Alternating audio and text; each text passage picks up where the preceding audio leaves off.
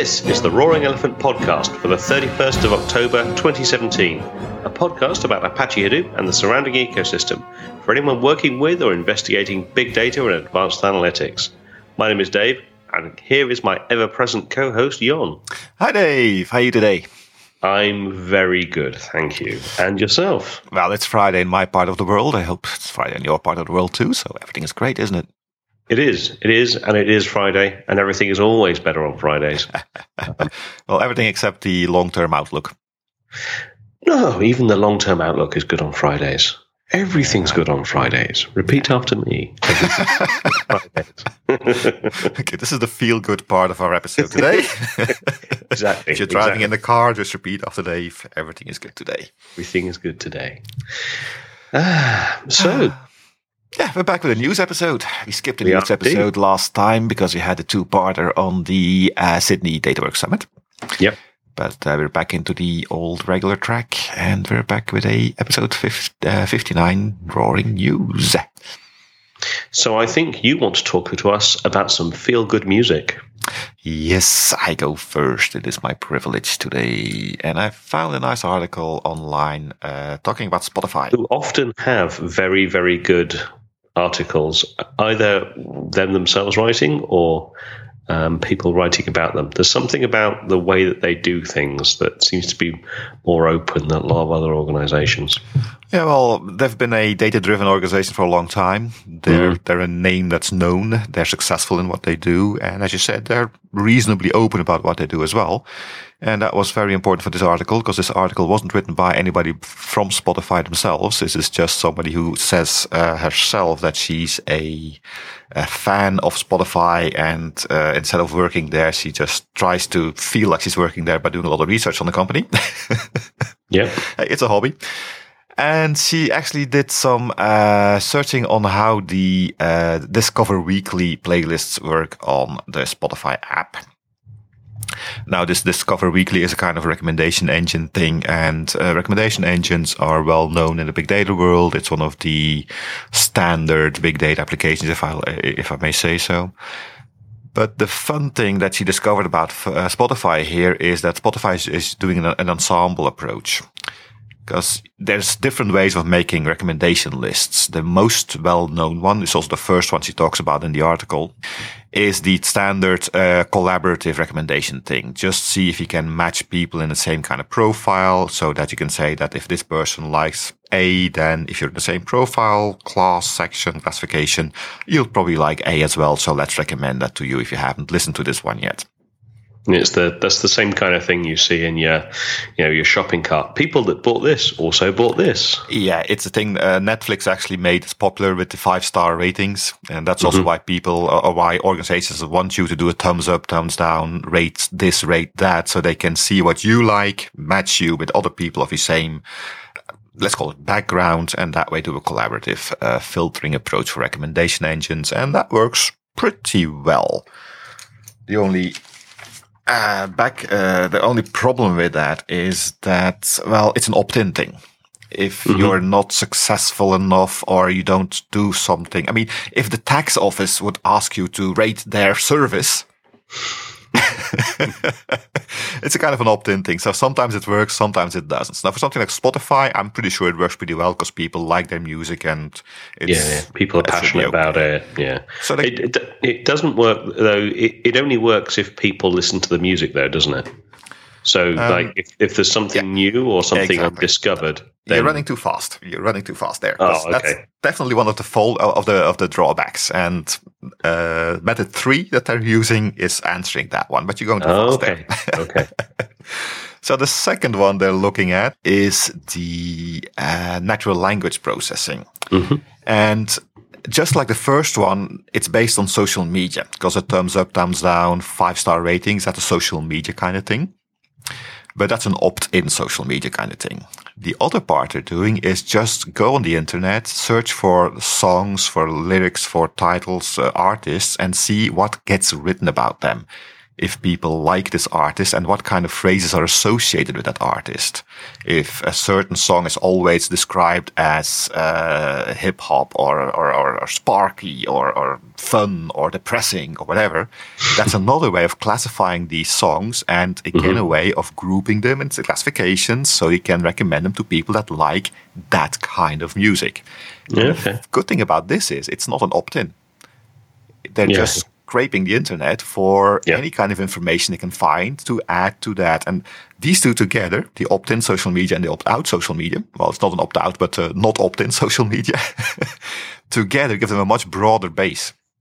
And I really like, that's why I like this article. It gives these three, the third one's coming in a second, these three methods of how you can do this to really make your system better. The days when you had one model to do whatever you wanted to do to get the value you're looking for are behind us.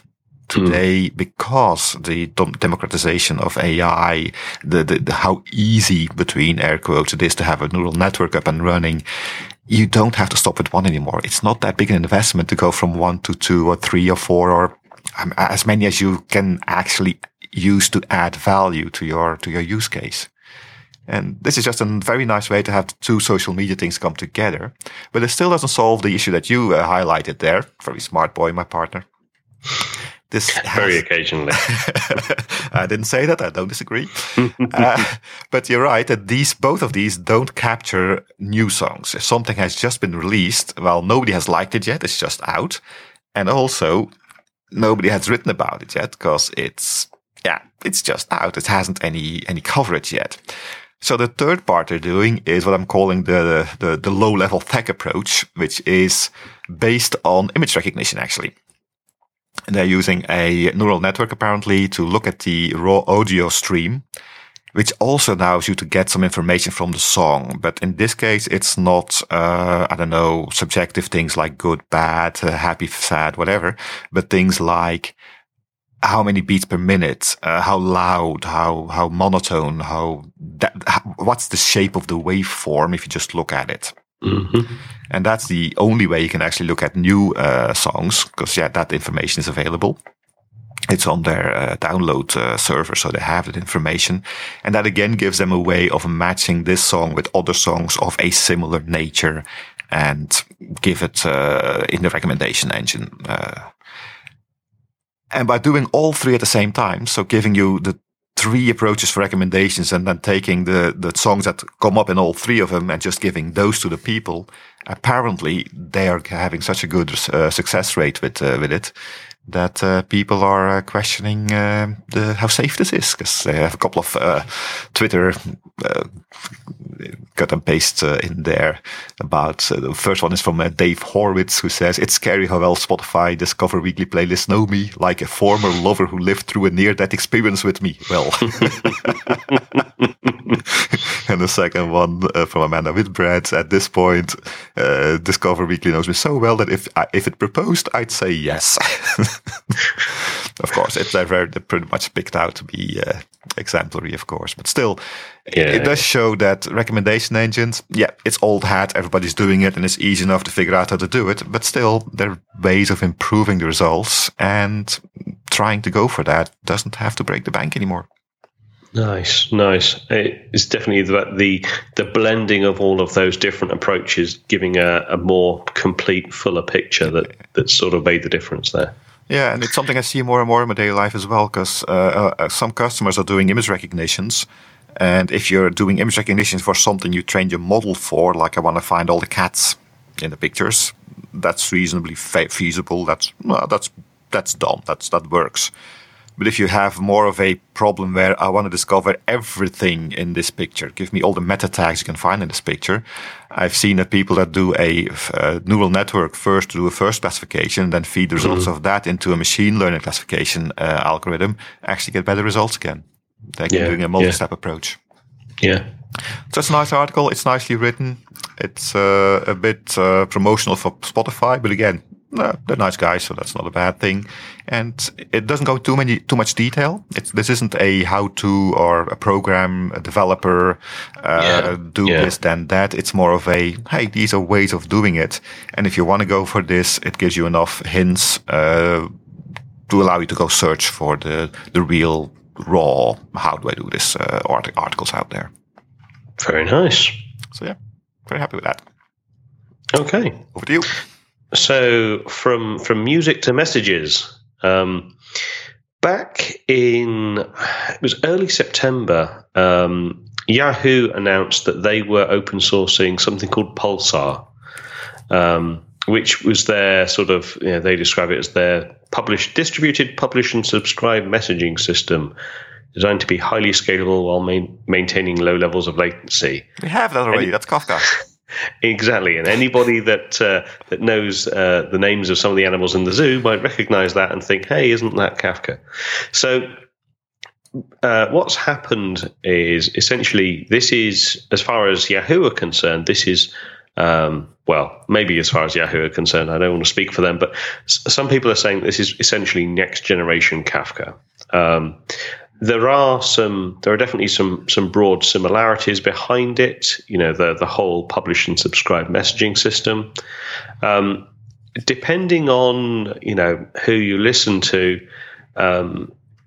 some people would say that Kafka has grown beyond just being a pub sub messaging system and is now a complete streaming platform. If you see the various other things with Kafka Connect and Kafka Streams and Mopar is really pulling that wagon, right? Well, I don't know. I mean, Kafka themselves are, definitely. But I mean, there's Kafka Streams as well. I mean, there's sort of, so depending on your perspective and your point of view, you could say that Pulsar is a subset of now what Kafka provides. But broadly, it would seem that some of the core concepts are quite similar. The storage layers appear to be subtly different in admittedly through my brief skim. I don't understand enough depth about what those differences mean, but some of the elements seem to be that they're sort of making sure it's far easier to scale, making sure it's far easier to scale while data is still flowing through it.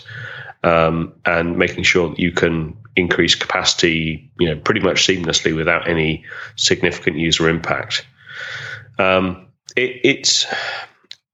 It's kind of interesting because this is obviously it's used by Yahoo. You can see, they've been using it in production at scale for over 3 years now, and there are all sorts of amazing statistics. Zero data loss, many millions of messages per second, and all these kind of fabulous things. And we will include a few links. The link that actually brought me into this whole story was actually the second blog post, which was around doing georeplication and various patterns and practices, and asynchronous georeplication and full mesh georeplication. And that's the article that kind of dragged me into it, and it's quite interesting. Full mesh georeplication across 3 clusters, and how you could achieve that using Pulsar. But while this is all very interesting, and I think if you're looking at standing up something new and at significant scale, maybe Pulsar is a piece of tech worth looking at.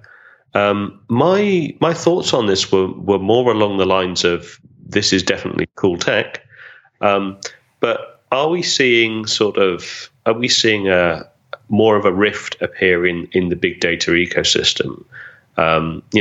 I see this, and the way that it's talked about by people within the project, to me this seems like a bit of a WMD, a weapon of mass data.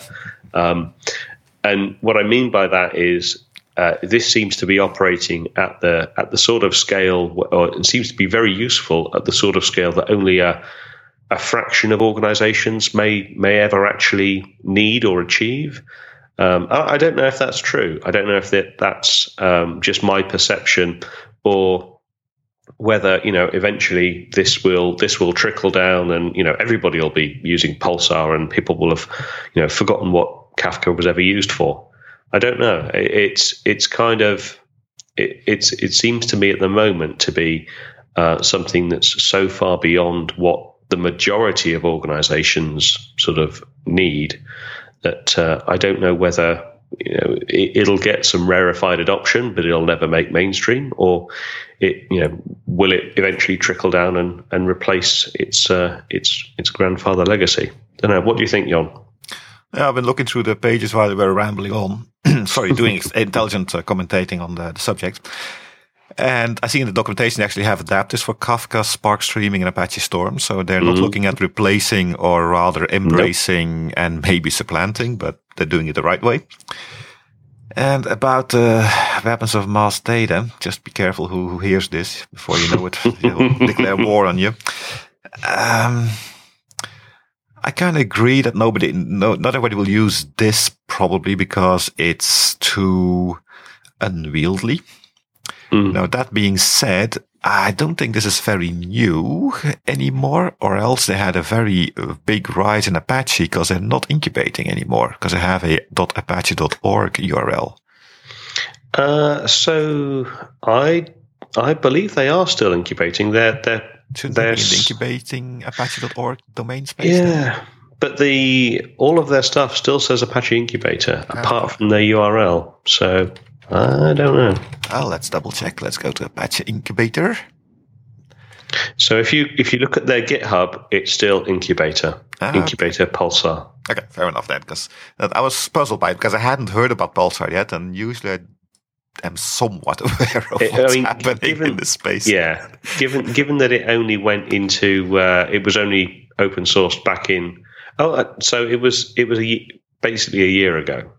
So September 2016. So I would expect it to take a little bit longer. Yeah. And I just went to incubator.apache.org, and it's in the podlinks listing. Yeah, there you go. So that's fair. Okay, so I was saying, it's pretty. I think it's pretty annoying to implement it at the moment, because something that's still incubating usually doesn't have all of the nice GUIs that us first world, we want to have things easy, people want. Yeah, that integrated into managed platforms, all that sort of stuff. And also, if you want to go into big enterprises, you need to have a level of auditing and logging and integration with whatever. So I don't think they're there yet. And for me, that's always the barrier. I think that's the barrier when it becomes, when it stays a WMD, or becomes a commercial application, let's say. That's just the ease of how I can deploy this. If I have to spend 6 months and need 10 people to make it run, that means it will be very niche.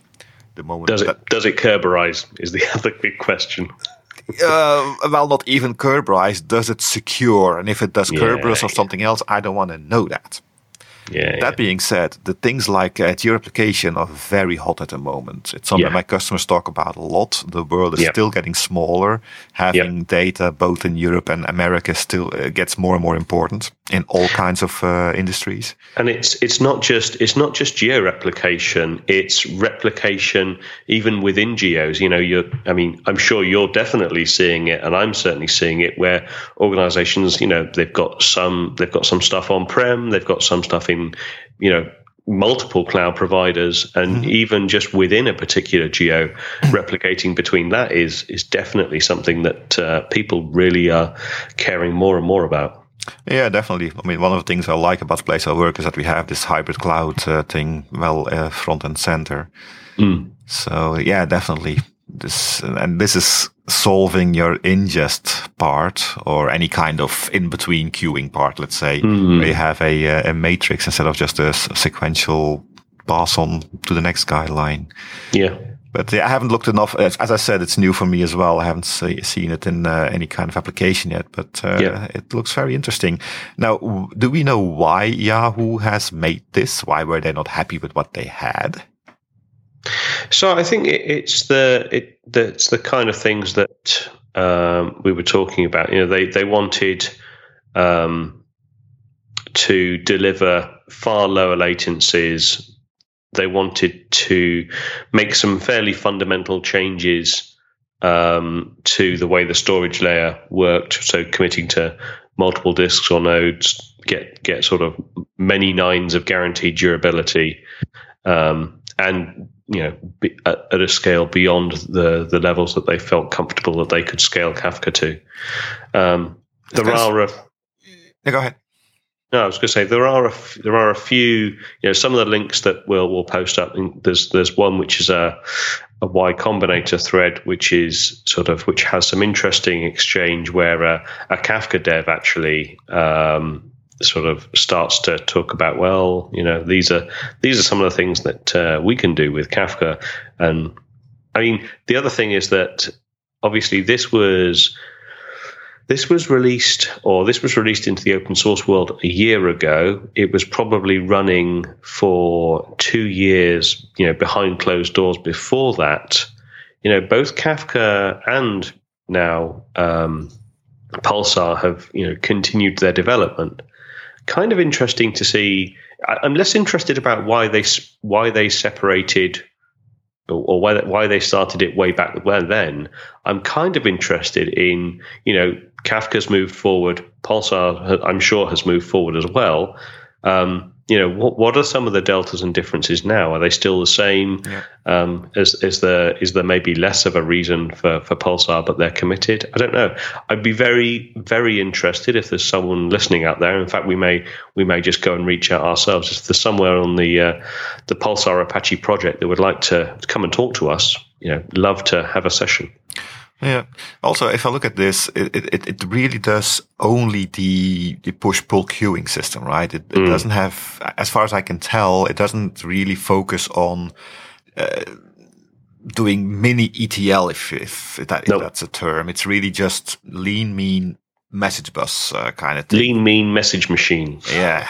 And actually, I must admit, I've gotten a bit scared of Kafka because they're trying to put so much on there. And I know it started small. It started as doing just a message transfer system, and then had a little bit of ETL in there, so you could just kind of tweak your messages a little bit, so they were more and more of the same nature, let's say. But that the last year or something, they've made this whole streaming ecosystem where it becomes harder to give Kafka a name in what it's supposed to be doing. It's not just a message queue anymore. And if I just want to use it as a message queue, I get all this other stuff in there as well, which is never good for latency. I would expect. This one, Pulsar, really does one thing, or at least that's what the impression I'm getting is it's doing one thing very well. So that might be a reason why they shifted that way. Because I'm also thinking, I mean, we're self-proclaimed NiFi fanboys, so we can't talk about message passing without talking about NiFi. Of course. That's just it. Don't blame us. It's just how we are. Comparing Kafka with NiFi is easy. They're similar. Similar, but they're looking at different ways of doing it. Yeah, and different ends of the spectrum, you could say. Yeah. But they both do the message passing and more. Yeah. If you would compare NiFi with what we know of Pulsar today, how would you compare them?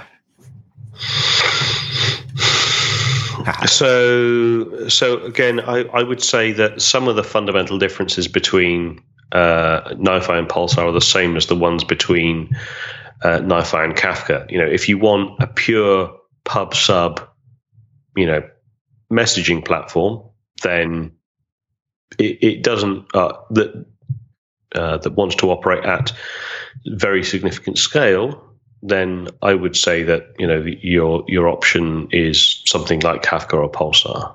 NiFi isn't really designed for that pub sub use case approach. I mean, can you hack a bunch of flows together to pretend? Yeah, of course you can, but it's not. Yeah. That's not what it's really designed for. Yeah.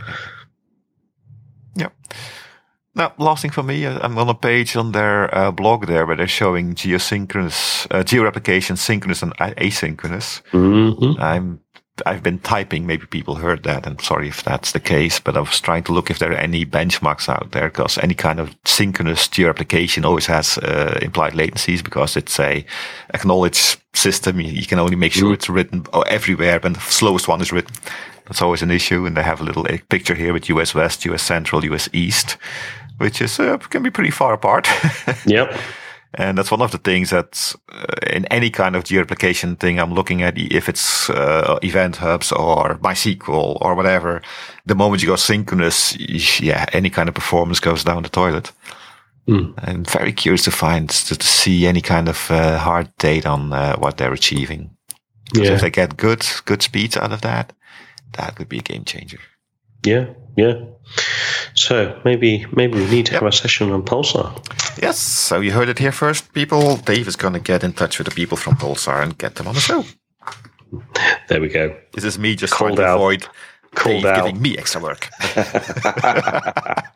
Called out. All right. So, talk to us about things being hard to find. Things being what to find? Hard to find. Hard to find, sorry. Yeah, just going to find my little article. Yeah, my second article, I think, my last article for today is from the Datanami website. It's a somewhat older one from the end of September 29th, but we didn't have a news section 2 weeks ago, so that's why it's still my backlog. It's entitled Hadoop was hard to find at Strata this week.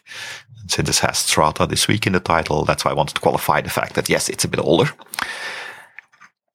The article, however, is not talking about Strata as a event or whatever that. It's just that by coincidence, I would almost say the person that was at Strata didn't see any mentions of Hadoop anymore. And so there was some talk about Hadoop is dead. And somebody said Spark killed Hadoop. And yeah, this Hadoop is dead thing is something that you hear a lot, and you can call it FUD if you want to.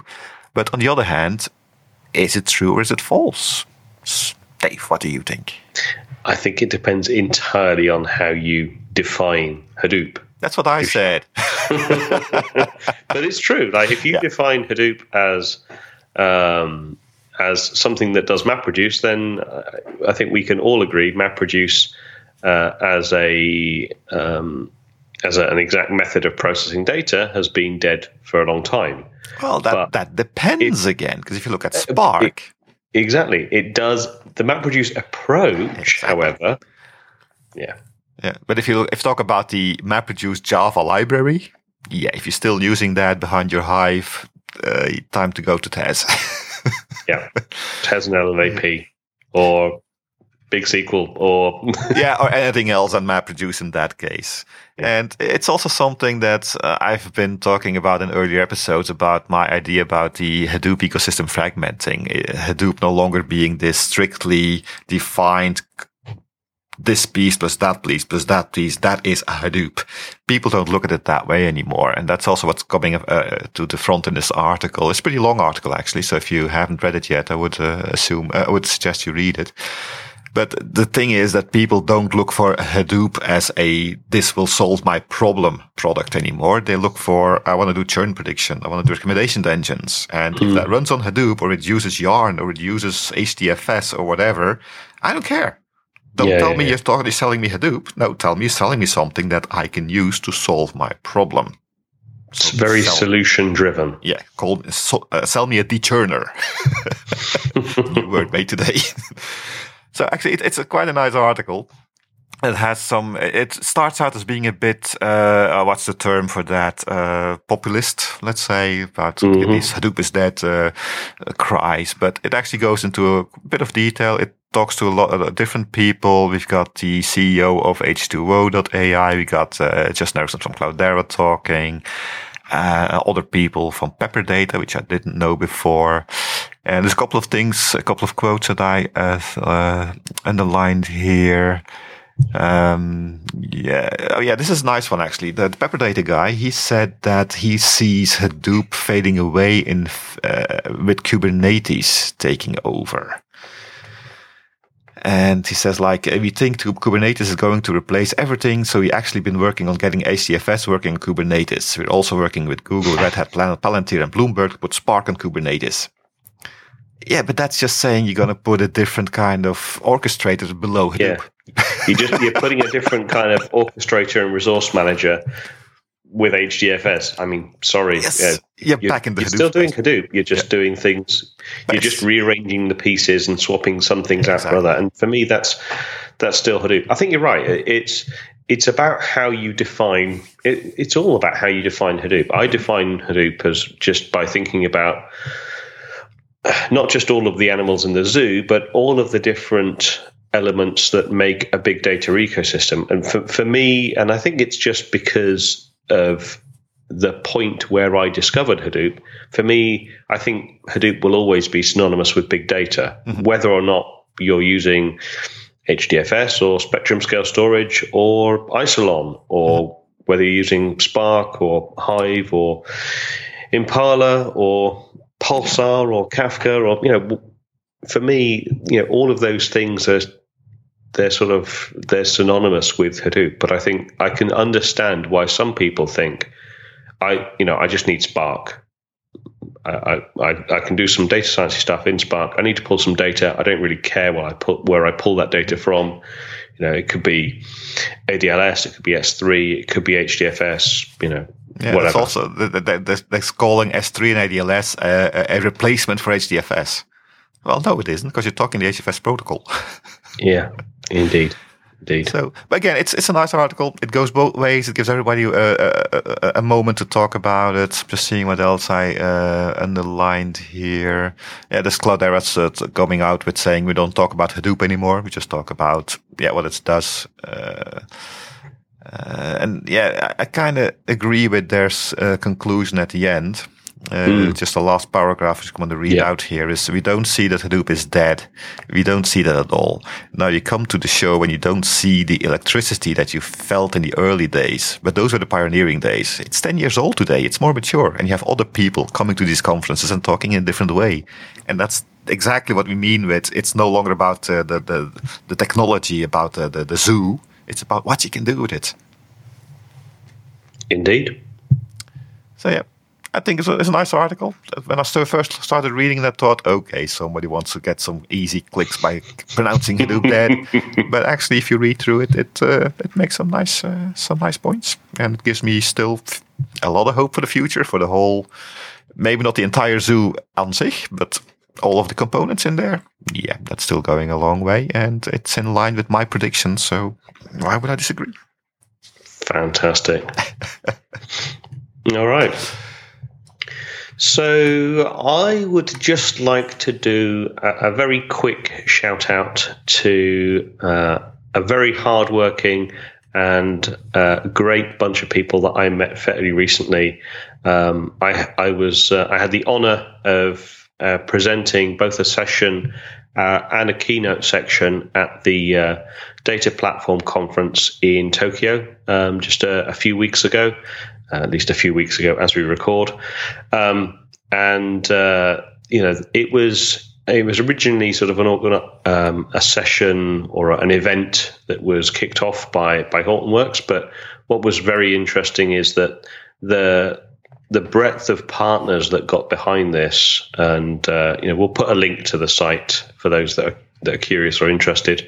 The breadth of the partners that got behind this and were really getting involved, and the conversations that we had during the day were absolutely excellent. So I'd like to thank the team for the great work they did. It was fantastic, standing up in front of an audience of over 700 people and talking about things like cybersecurity and big data to such an intelligent and very enthusiastic audience. So great job to everybody that made that work. Very appreciated. Yeah, it must have been a great conference, because I'm looking at the webpage and it's full of kanji and katakana, so I'm not going to read it, but it does have a picture of a Knife t-shirt. So that's been great. Indeed. And actually, the team also produced the first Apache Metron t-shirts as well to give away. But no pictures, so it doesn't count. I'll upload pictures. Anyway, it was a really, really good event. A lot of very, very good conversation, and it was a thoroughly enjoyable experience. Nice. And again, people, Dave did not invite me. No. Well, Jon doesn't like to travel outside the borders anymore. He gets a bit homesick. That's true. Outside of the Benelux, it's get off my lawn time. And with that, that's all the time you have for today. Unless Dave has something else to add. Nope, we're all good. Then we hope you enjoyed this serving of bite-sized big data. We will be back even next week with a new episode. Until then, please go to www.roaringelephant.org where you can find more information, including a feedback form. You can also follow us on Twitter using the @HadoopCast tag and contact us by email to podcast@roaringelephant.org. Send us any thoughts, comments, criticisms, or feedback you may have. Until next time, my name is Jon. And my name is Dave. And we look forward to talking to you next week. Goodbye. See you then.